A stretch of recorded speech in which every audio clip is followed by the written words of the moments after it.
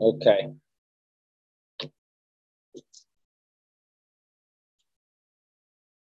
We are on page, my book 14, we are starting the paragraph now. Can everyone hear me? Yes. Okay. Because I'm teaching a bunch of black screens, so I have no idea whatsoever. Okay. All right, so previously we discussed how the performance of the mitzvahs completes the picture of the love and fear of Hashem. And now what we're going to do is we're going to be switching on that. So rather than the mitzvahs completing the love and fear, fulfilling the love and fear, now we're going to talk about how the mitzvahs are in fact superior to the actual experience of the soul itself. So he says like this. Now these three garments deriving from the Torah and its commandments, although they are called garments of the nefesh, ruach, and neshama. The nefesh, ruach, and neshama are three different levels of experience of the soul. Nefesh is a more immature sense. Ruach is a more developed sense, and neshama is the most fully developed sense. And I'm not going to right now go too much into the difference between them, actually not at all. But what they all have in common is that they're defined by one's awareness of Hashem and the resulting desire to connect, namely love, and associating levels of fear. And those make up the actual experience of the soul, whatever level the soul is developed to. And the mitzvahs, as we said, they're garments. So seemingly they're external and they're merely there to fulfill. Nonetheless, their quality, nevertheless, is infinitely higher and greater than that of the nefesh, ruach, and neshama themselves. Nonetheless, the actual mitzvahs are superior to the experience of the soul, its knowledge and its feelings towards Hashem. The actual mitzvah, whether it's a mitzvah done in action or in speech or in thought, is actually superior than to the experience of the soul. The reason for this is explained in the Zohar, because the Torah and the Holy and Blessed be He are one.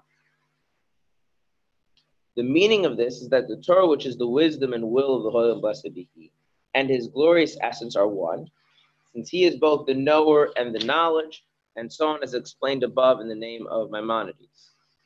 Okay. The idea being that the Torah and mitzvahs, which are called the Torah is the wisdom of Hashem, and the mitzvahs are the will of Hashem. These properties of will and wisdom, they're not inseparable. They're not something you can differentiate between Hashem and His properties. Now, what that means is that we actually have to rethink what we mean when we speak about saying Hashem's wisdom or Hashem's will. Okay? To use a human being as a counter example, you have a person, okay? And there are things external to the person. So we'll use an analogy. There is a person, and there is a book. Okay. Now, that person can relate to the book in many different ways. So, for instance, the person could have a desire to read the book. Okay. That it is important for the person to know what the book says. Okay. So that ascribing of value, that desire, that importance that they place on the book, that is something that links the person to the book. Okay?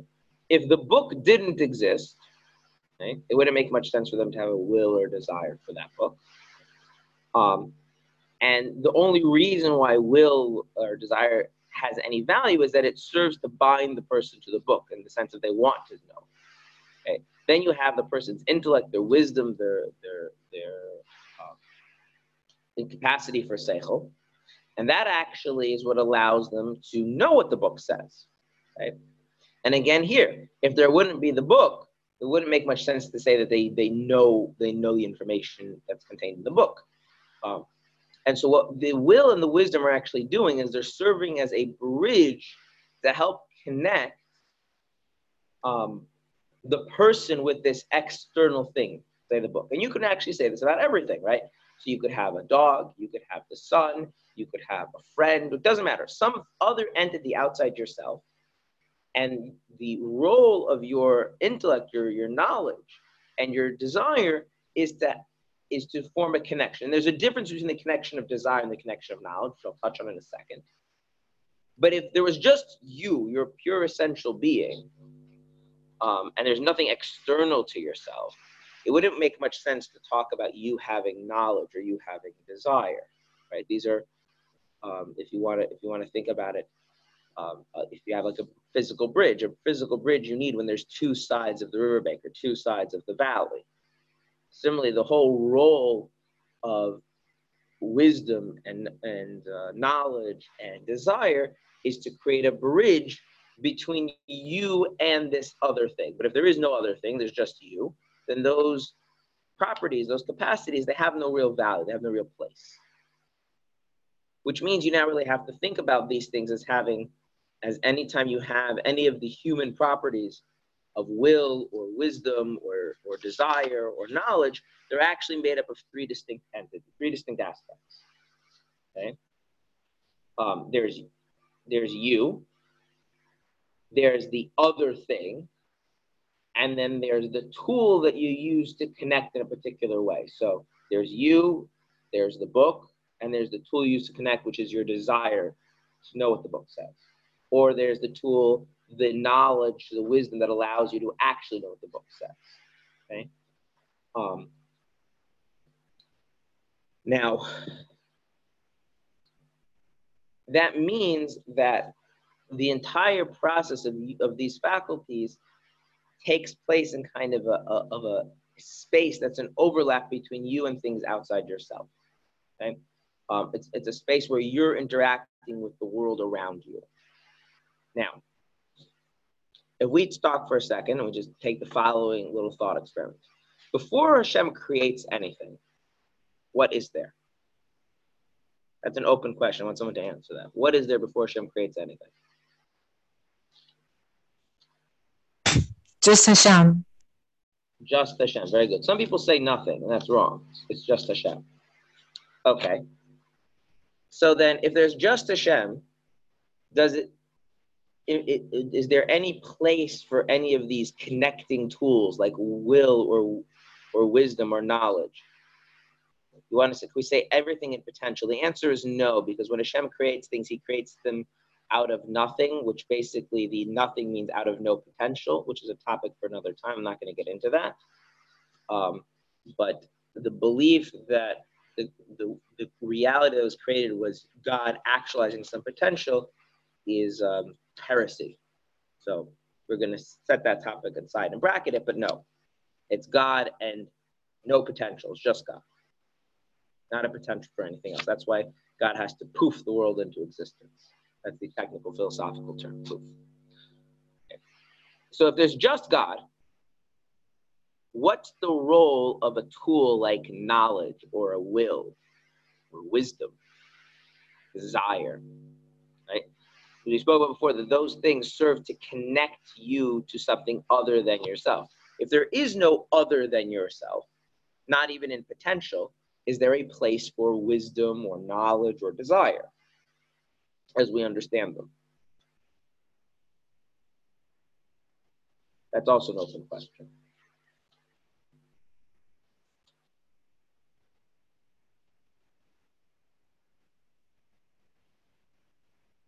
No. No, right? So I will give you a little example to this, okay? My twin brother, okay? I have zero desire to spend any time with my twin brother. Is that a defect in my character? Is that something I should work on? Does that somehow make me less? I have zero desire to spend any time with my twin brother. Why? Because he doesn't exist. Because I don't have a twin brother, right? Someone's been in enough of my classes to know that, right? I don't have a twin brother, right? It's also the same. It's also for the same reason that the fact that I cannot figure out how 3 plus 5 equals pineapples does not in any way indicate a lack of my intellectual ability, because that's just not something that you can understand. It's not something that's understandable. So there's no idea of connecting to it with understanding, with knowledge. Okay?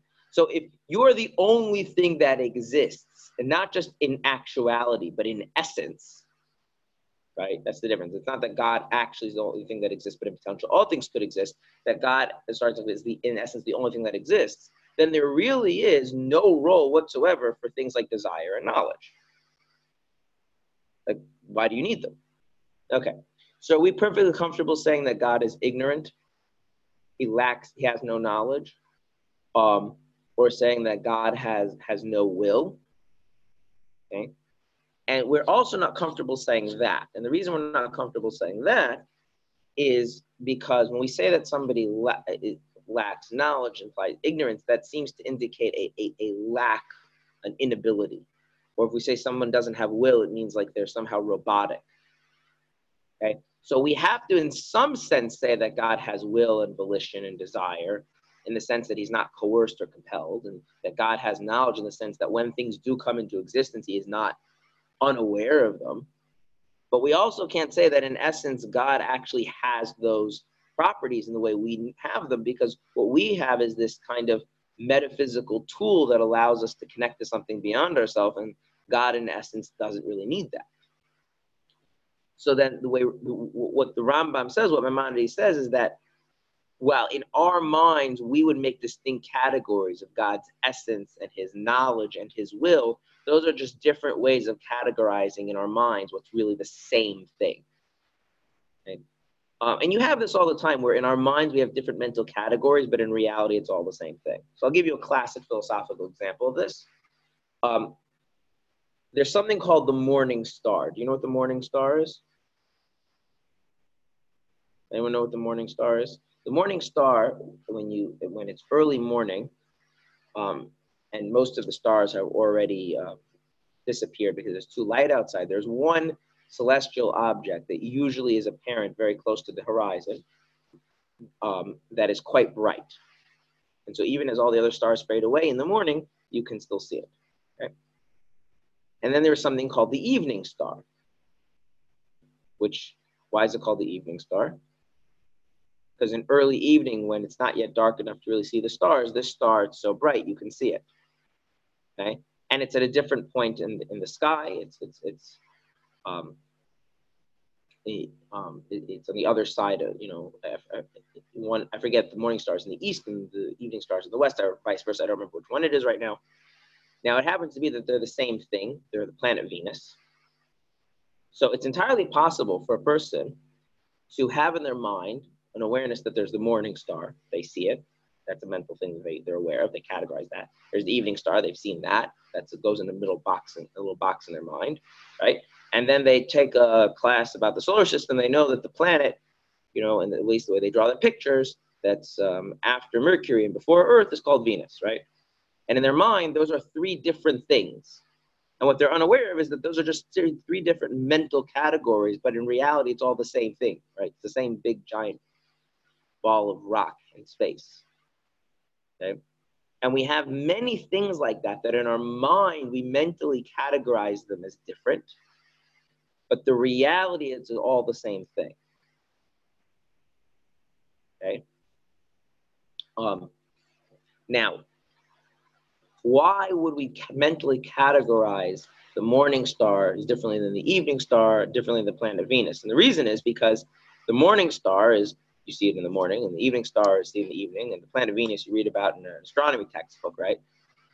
And so in the context that you're relating to them are different, you create a different mental category. Okay?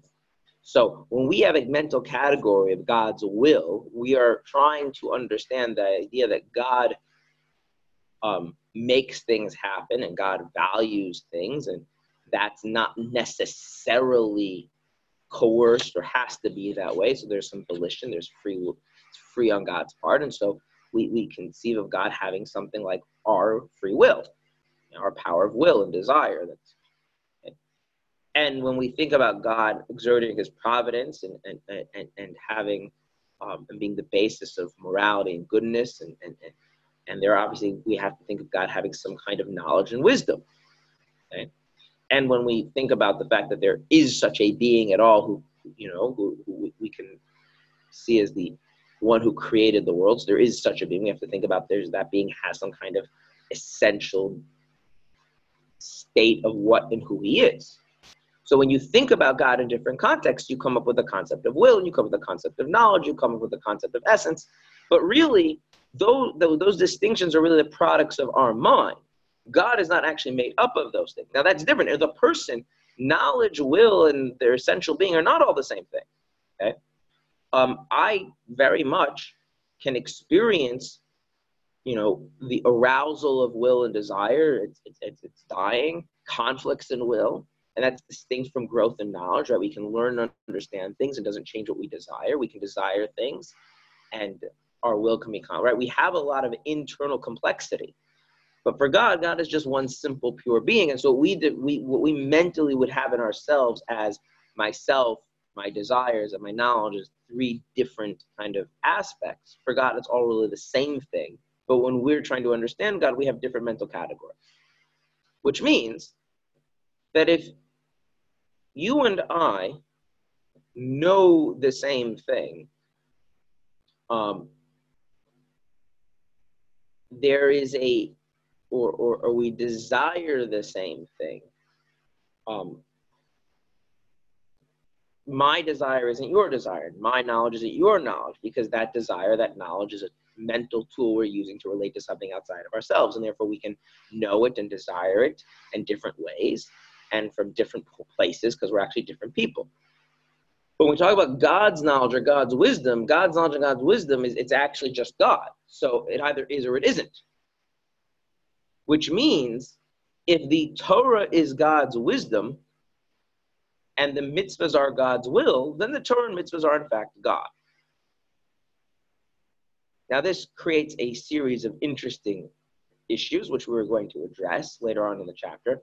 But if we can just take this premise as is for the moment, then what is a mitzvah? When you do a mitzvah, it is not that you're doing an action which is completing and fulfilling your desire to connect to Hashem by bringing Hashem into your life. And it's not that when you study Torah, you're fulfilling this desire to connect to Hashem by bringing Hashem into your life, but that this actual action is in of itself an instantiation of God. It is in fact one and the same thing as God. And to quote a letter of the Rebbe, the desire of a created being, even a godly soul, cannot compare with the being of God, right? We can't compare a human or any created entity which is fundamentally limited to the infinite being of God. So when you do a mitzvah, when you study Torah, if the Torah and mitzvahs are the wisdom and will of God, and that's one with God, then the Torah and mitzvahs are in fact truly infinite. There's no way to compare their value to the person. And to say that the value of the mitzvah is that it somehow completes and fulfills my desire to be close to God, my desire to respect God, it's belittling, right? Because you're taking something as infinite value and saying its value is merely that it completes the picture of something of limited value. This is a bad analogy, but it illustrates the basic logical argument. If someone has, say, the Hope Diamond, which for argument's sake, let's just say the Hope Diamond is really valuable. Everyone knows what the Hope Diamond is, right? It's a really big diamond. And someone were to say, you know why it's really good that I have the Hope Diamond? Because now, when I'm reading outside, I have something to put on my stack of papers so they don't go blow away in the wind. Now, it is true that if you put the Hope Diamond on a stack of papers, it will serve as a paperweight and they won't blow away, right? That is correct. But if someone genuinely felt that the value of the Hope Diamond was that it served as a good paperweight, I think we could all agree that they're missing something pretty important. So that the value of the Hope Diamond can't really be put in terms of its value as a paperweight. Right? Now extend that a little bit more, right? Because at the end of the day, the Hope Diamond, its value is monetary, right? Now, so imagine someone says, "Well, I have a person here. And you know what the value of this person is? Is that when they're standing, then they cast a shadow and the sun doesn't shine in my eye. Now, it is true that if the person is standing, and assuming that it's late enough in the day, and they're tall enough, right, they will block the sun from casting a shadow into my eye, which is nice, right? But it would be very demeaning to say that that is the true value of a person, is that they're effective in blocking out the sun from shining into my eye. So to say that a mitzvah, the value of a mitzvah is it allows me to fulfill my desire to be close to God, misses the point that the mitzvah is actually an instantiation of God himself. And therefore the value of the mitzvah can't be put into a context. The value of the mitzvah is inherent, right? Or to put it in another way, what is God good for? What is the value of God? Why is God important? That's an open question. Why is God important?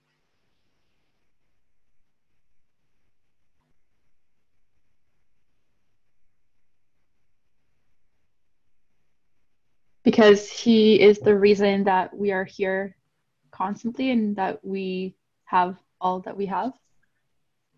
Okay, that's an answer to a different question. That's the answer to the question, why is God important to you, right? But if that was the answer to why God is important, then before you existed, then God wouldn't be important. Because to say that God is important because he is the source of all that you have, if there's no you, right? If God's importance is that he enables you to have things and there's no you, then God loses importance, right? It's like the importance of a cup is to drink from, but if there's no drinking to be done, then a cup is no longer important. If the importance of God is what he allows or facilitates for us created beings, then that means he is not intrinsically important. Actually, the opposite is true.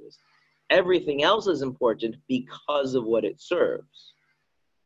Right? Everything else is created for a purpose. So its importance is in how it fulfills that purpose.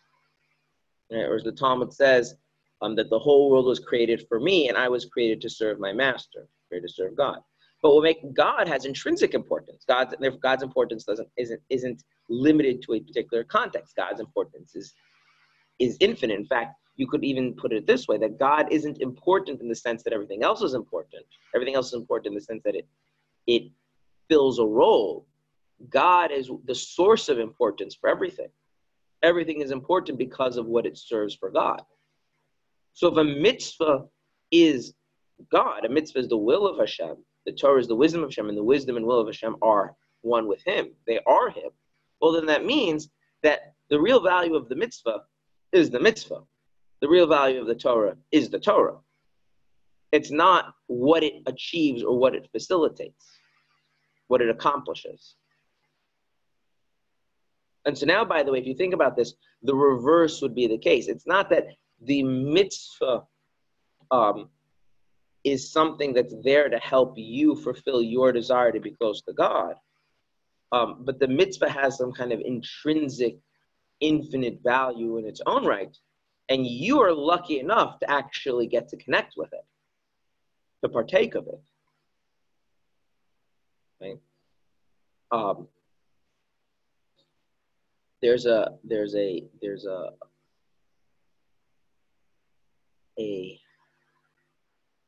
difficulty that people often have, which is that when we think of things being important, we tend to orient ourselves relative to ourselves. Why is something important? Because of what it does for me. Or we broaden that out, not for me, but for my group or my society or my reality, right? If we're broad-minded enough. What this is saying is that the actual value of the mitzvah is not the role that it serves, but the mitzvah is God. Now this creates a bunch of other problems which we're going to get into. So now what we would have to say is that it's not really that the importance of the mitzvah is that if someone loves God, the only way to really connect him is to do a mitzvah. If someone fears God, the only way to really manifest that is to not do an avera, not to sin. We actually have to say that doing a mitzvah has a value in and of itself, independent of whether you feel you're connected. Obviously, the reason Alter was telling this is because it would be better if you did appreciate that, right? The idea is that it's not unimportant that you appreciate that, but the idea is that its importance doesn't derive from your appreciating it. Okay? There's I might have mentioned this before. There's a line that was often said to Bachrim in yeshiva, okay? Which is, what is the right attitude to have? That you should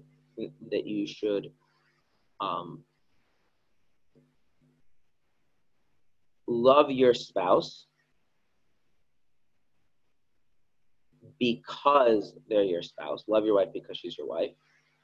Or she should be your wife because you love her. Like, which way should the causality go? Right? Now, if you think about this for a minute, there's a very important distinction, right? What happens if the love stops? If you follow the first approach, you should love her because she's your wife. Then, if the love stops, what then does that create an obligation for you to do? Love her anyway. Well, right. Well, yeah. So love her anyway, which is obviously, it's not like a button, that you like type in a secret code, right? You have to work on that, but it creates an obligation to work on loving her, right? On the other hand, if you take the second approach and the love stops, then what is the logical consequence?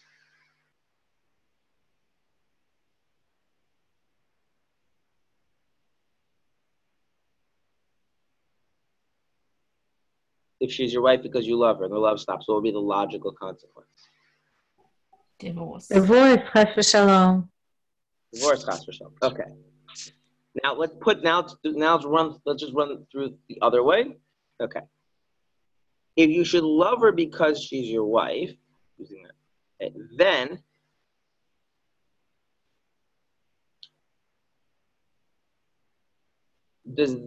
what are you looking for when you're dating?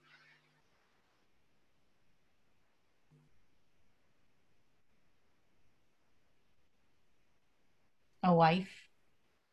A wife, right?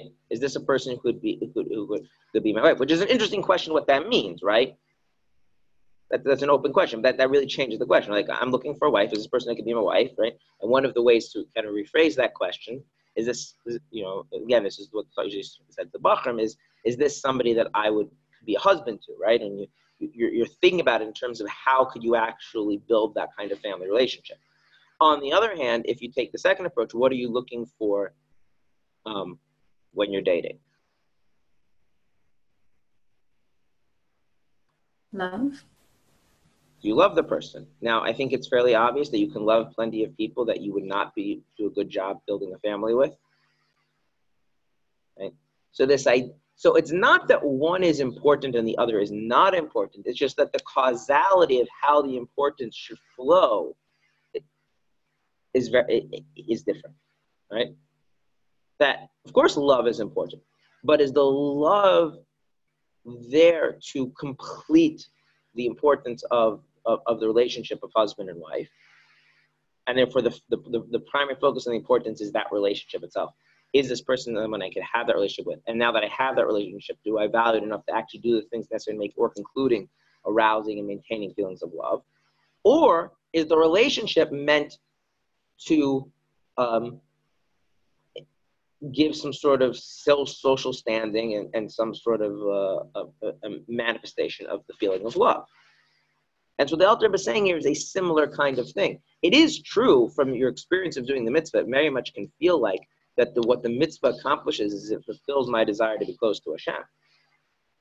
But when a person gets caught up in that, they fail to realize that a mitzvah actually is Hashem. A mitzvah actually is the wisdom and will of Hashem, which is Him actually being present in the world. And the gravity of that, the significance of that, the profundity of that has should carry weight with the person independent of how they feel about it. And on the contrary, that itself demands that you should an arousal of feeling. So it's not that feeling isn't important, but instead of the feeling being based on my awareness of God and my desire to be with him in the mitzvah completing that. It's the mitzvah actually is God, and the fact that God is here and I'm able to be in his presence, that itself should therefore arouse feelings of appreciation and respect and desire, etc. So now what we're saying is that the real significance, objectively speaking, works in the reverse. It's the mitzvah, and in order for the person to really appreciate that, there has to be feeling. But the value of the mitzvah does not derive from your feeling, because the value of God does not derive from his creation. You do not give value to God. God gives value to you. And if the mitzvah is God and your feelings are you, so then the causality works. The mitzvah is valuable and your feelings should reflect it, not your feelings are valuable and the mitzvah fulfills them.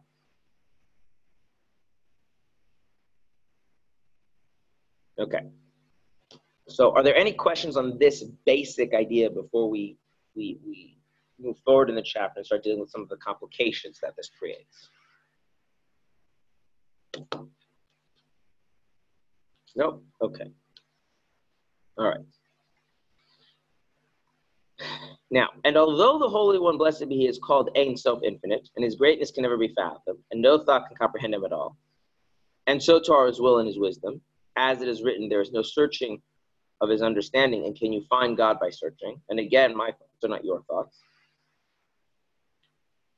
So we have a problem, which is if the Torah and mitzvahs are one with God, and God is infinite, then they are infinite. And if they are infinite, how can you, a finite being, actually participate in the Torah and mitzvahs? Well, we make this actually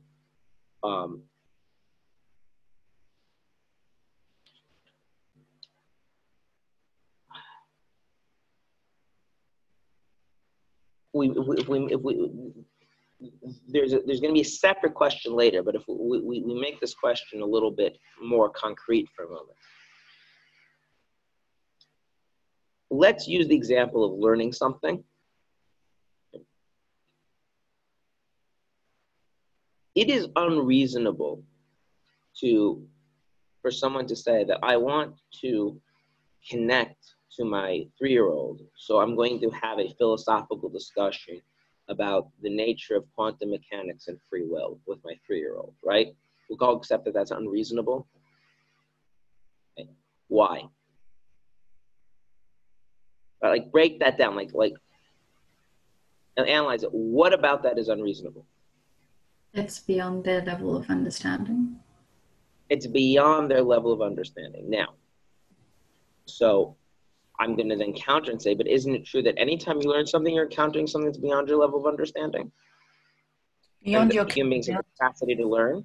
So couldn't we just teach them? They're lacking fundamental abilities to be able to comprehend it. Okay, right. So we have to do is we have to be a little bit more precise. It says there's beyond your capacity for understanding, right? Right. It's right. There's the level of your understanding in actuality, but there's also your capacity for understanding. Okay. So you cannot. What this means is that you cannot share something that you have if the recipient does not have the capacity to receive it.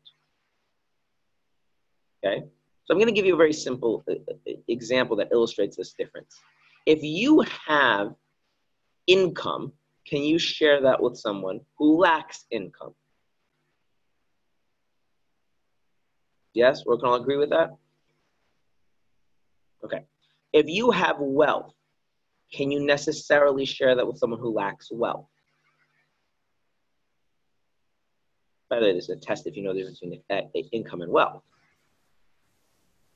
You mean financial wealth? Yes, financial wealth. Yeah, you can. You just can't give them all your wealth. Well, that doesn't mean giving all the wealth. But even if you want to, if you have wealth, can you give them wealth? I would say no. I would say no because wealth is something that is it inherently belongs to you, like it is linked to you, I think. Right. Okay. So the difference between wealth and income is important. Income means that you have money that comes to you, and now you can spend it, okay? Wealth means you have assets at your disposal that give you a solid financial foundation that you can sit on top of, okay? If I give you, for instance, $1 million, okay? You just have an income of $1 million now, one-time income of $1 million, right? And even if I give you $1 million every month, so you now have a regular income of $1 million, right? We have now a problem, which is that what happens if you take someone who's never used to making $1 million, you start giving them $1 million, what happens? What do they start doing? They start spending that $1 million, right? And what happens when that whole system collapses? They end up with actually being in a very precarious financial situation. This is like the common thing that you see, that say people that win the lottery don't end up creating usually wealth. Giving people lots of money without giving them other tools, they often just spend the money. Right? Building wealth means not just having the money come to you, but actually knowing what to do with the money so that your money turns into more money. Okay. So a simple example, if you spend all of your money on experiences, vacations, right, it disappears, right? Whereas if you invest your money in, say, a diversified portfolio, right, that pays good dividends, right, your money turns into more money, right? Now, so it's a very different thing to give a person income than give a person wealth, because to give a person income, all I have to do is take the cash out of my pocket and put it into your pocket, right? So what kind of capacity does the recipient need? They need to have the capacity to receive money, to receive cash, right? Which is somewhat complicated, right? You need to have like a bank account to be able to cash a check or be physically present to hold the bills, whatever the case might be, right? There are some limitations, right? You have to be legally, a legal entity, right? You can't give money to a rock. But if you want to give someone wealth, you actually have to do a lot more, because that person needs to develop, that person needs to have knowledge. They need to have access to resources, right? That's actually a lot more of a complicated thing, right? So you can take a person who's, let's say, they're too ignorant and too impulsive and too arrogant. It doesn't matter how much money you give them, they won't be able to actually turn that into wealth because they're unwilling and unable, right? Or, for instance, they live in an economy where those kinds of investment opportunities don't exist, right? If a person lives in some kind of a more limited economic circumstances, right? There's no stock market to invest in, no properties to invest in. You can't take out, annuities, insurances, and things like. So it doesn't matter that you have all this money, right? But you can't. It's hard to turn that into something. So it's not enough that you have something and are willing to share it. The recipient has to have the same basic capacities that you do in order to receive it. Okay? And that's actually what makes sharing quite difficult. Right? And what you'll notice is that the more external and transient the thing you want to share, the easier it is to share, right? That's why I chose the difference between income and wealth. Income is money in, money out. Whereas wealth is something you actually have to build and entrench.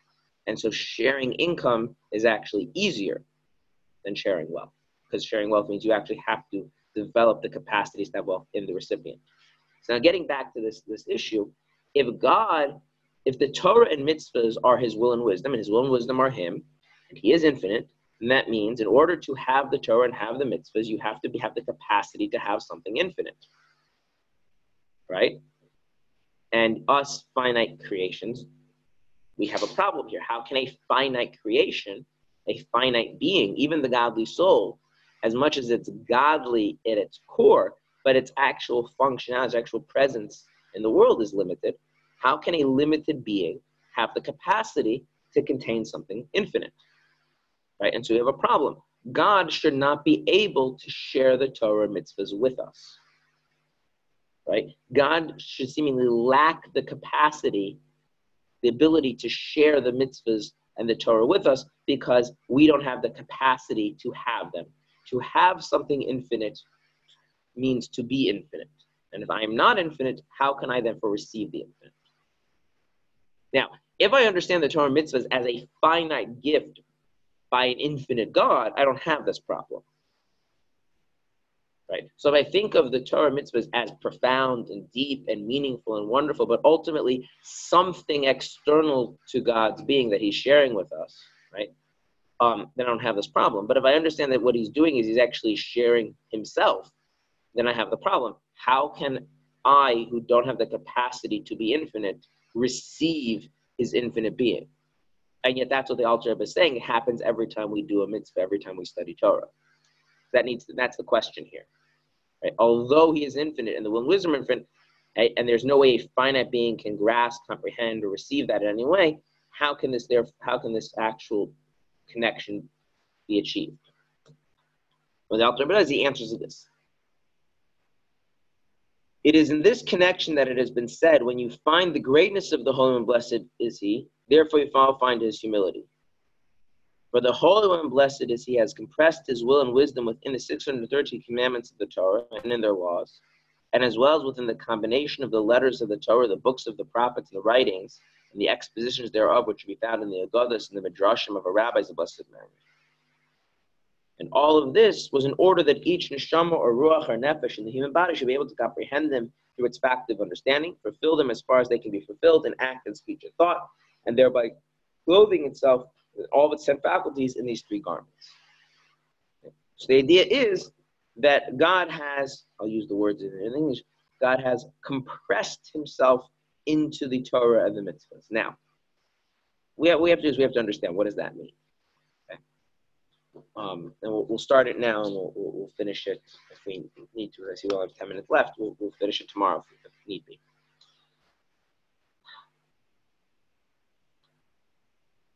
Generally speaking, there is a problem of giving somebody too much. So let's use a simple example.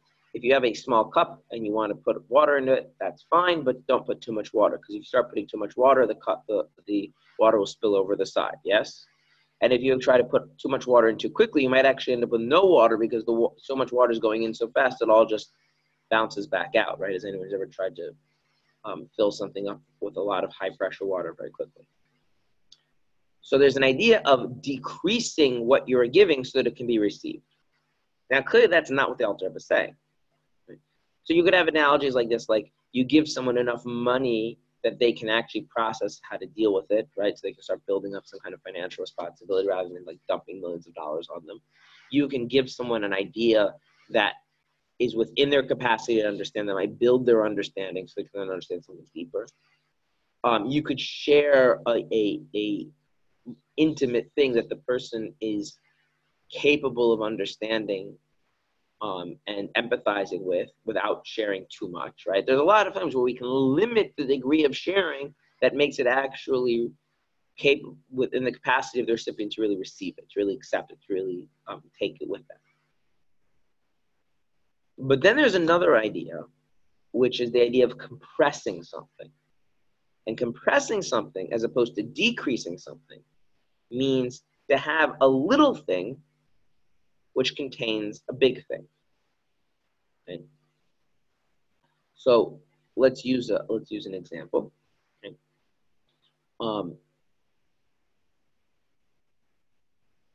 The DNA in a cell. Okay, it's that DNA. It's a little thing. What do I mean that it's little? I mean it's not just physically little. That's not what I mean. It's little in the sense that it's just a string of proteins in a particular order. That's what it is, right? It's basically a 4-letter alphabet, one letter after another. Okay? And yet, those same 4 letters, in whatever particular order they are, they contain within it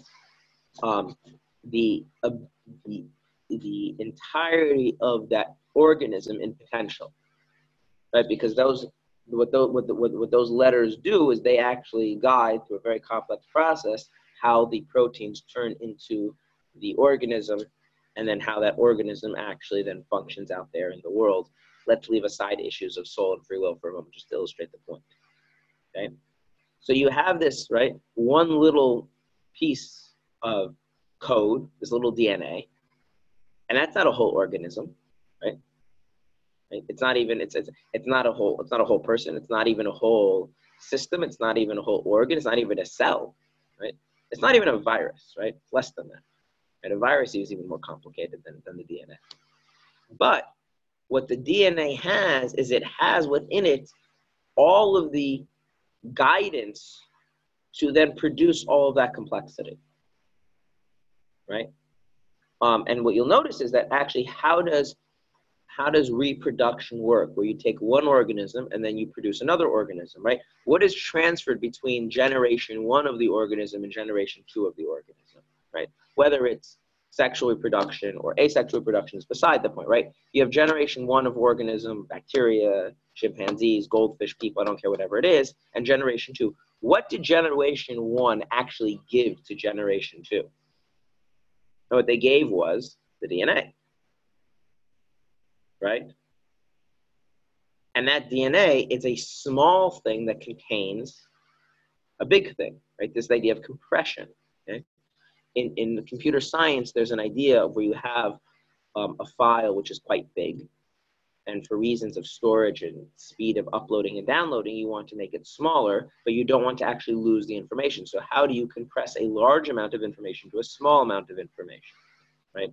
We've all experienced this by saying when you download something and it's in a zip file, right, and you have to unzip the file. A zip file is a compressed file. And then you unpack it. Okay? And so there's this idea of being able to contain a tremendous amount quantitatively and qualitatively in something that is actually quite small and banal. Okay. In Torah, we have an example of this, which is the Mishnah. Okay. The Mishnah is very compact. It's very small. If you've ever studied a Mishnah, you know that they're very terse and very dense. There's actually quite a few of them. If you had a copy of the entire Mishnah, absent commentary, just on its own, it would easily fit into a small pamphlet that you could put in your pocket. I mean, depending on the size of the print, but not that big. Okay. And the idea is that the Mishnah is actually supposed to be the same idea, that the Mishnah contains the entirety of the oral Torah. Now, there's plenty of things that are not there in the Mishnah. But if you know how to unpack and decode the Mishnah and to analyze the Mishnah, you can extract from the Mishnah the totality of the Talmud, which then, when you know how to analyze the Talmud, you can extract the totality of all the Jewish legal precedents and codes to this very day. In fact, that's what the halachic process is unpacking and what is implicit in these earlier texts, all the way back to the Mishnah, which is a very short text. Okay? And in fact, language has this kind of quality to it, that there's these 3 basic properties to language. In language, you can have how thorough it is, how much information it actually contains. You can have how explicit it is, right? And you can also have how concise it is, how short it is, right? And what you'll notice is that if you have something that is very thorough and very explicit, it's necessarily quite long. A lot of words. If you have something which is very explicit and very concise, then it generally doesn't say a lot. Right? So, but then you have things like, I went to the store. It's quite explicit, it's quite concise, and it doesn't really say that much. But then there's a way of using language where you can make it concise, and you make it thorough, but it comes at the expense of being explicit. That so much is then implicit. And so this idea of compression. So what we're saying is that God has the capacity to compress the infinite within the finite. So on the user end, on the end of the recipient, it seems like what you're receiving is something finite. Much like you can take, for instance, a Mishnah, teach it to a small child, an 8-year-old, a 9-year-old, and they learn the Mishnah, and they understood the Mishnah. So Mishnah is something that 9-year-olds learn, right? And what the 9-year-old isn't aware of, because they don't have the insight, and they don't have the experience, is that actually compressed within the Mishnah is wisdom and truth and ideas that are far beyond their capacity to actually understand, but it's all there contained implicitly within the Mishnah that they understand on the overt level. And so what the author was saying is that the mitzvahs are actually this. They're actually the compression of the infinite into a form which is finite. And so just like when you download a zip file, right, it's, say, so many megabytes in the zip file, but when you unzip it, it becomes much more, right?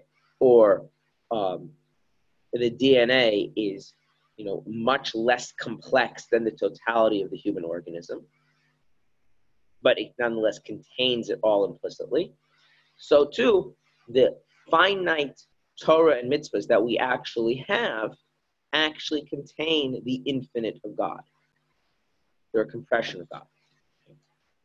And the reason the Alter Rebbe says is that he's doing that is in order for us to be able to partake of God, us to be able to connect to God. In other words, that God does not just want to keep himself for himself. He would like us to also be able to have the opportunity to be with him. And that requires putting himself into a form that we're able to latch hold of, we're able to be receptive to. Okay? Now, he associates this with the trait of humility, which is something we'll talk about in the next class. Why is this specifically associated with humility as opposed to some other attribute, like, say, generosity or something like that? But we'll discuss that in the next class.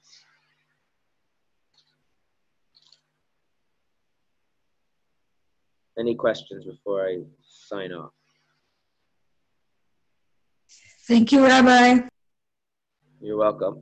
Thank you, Rabbi. Thank you.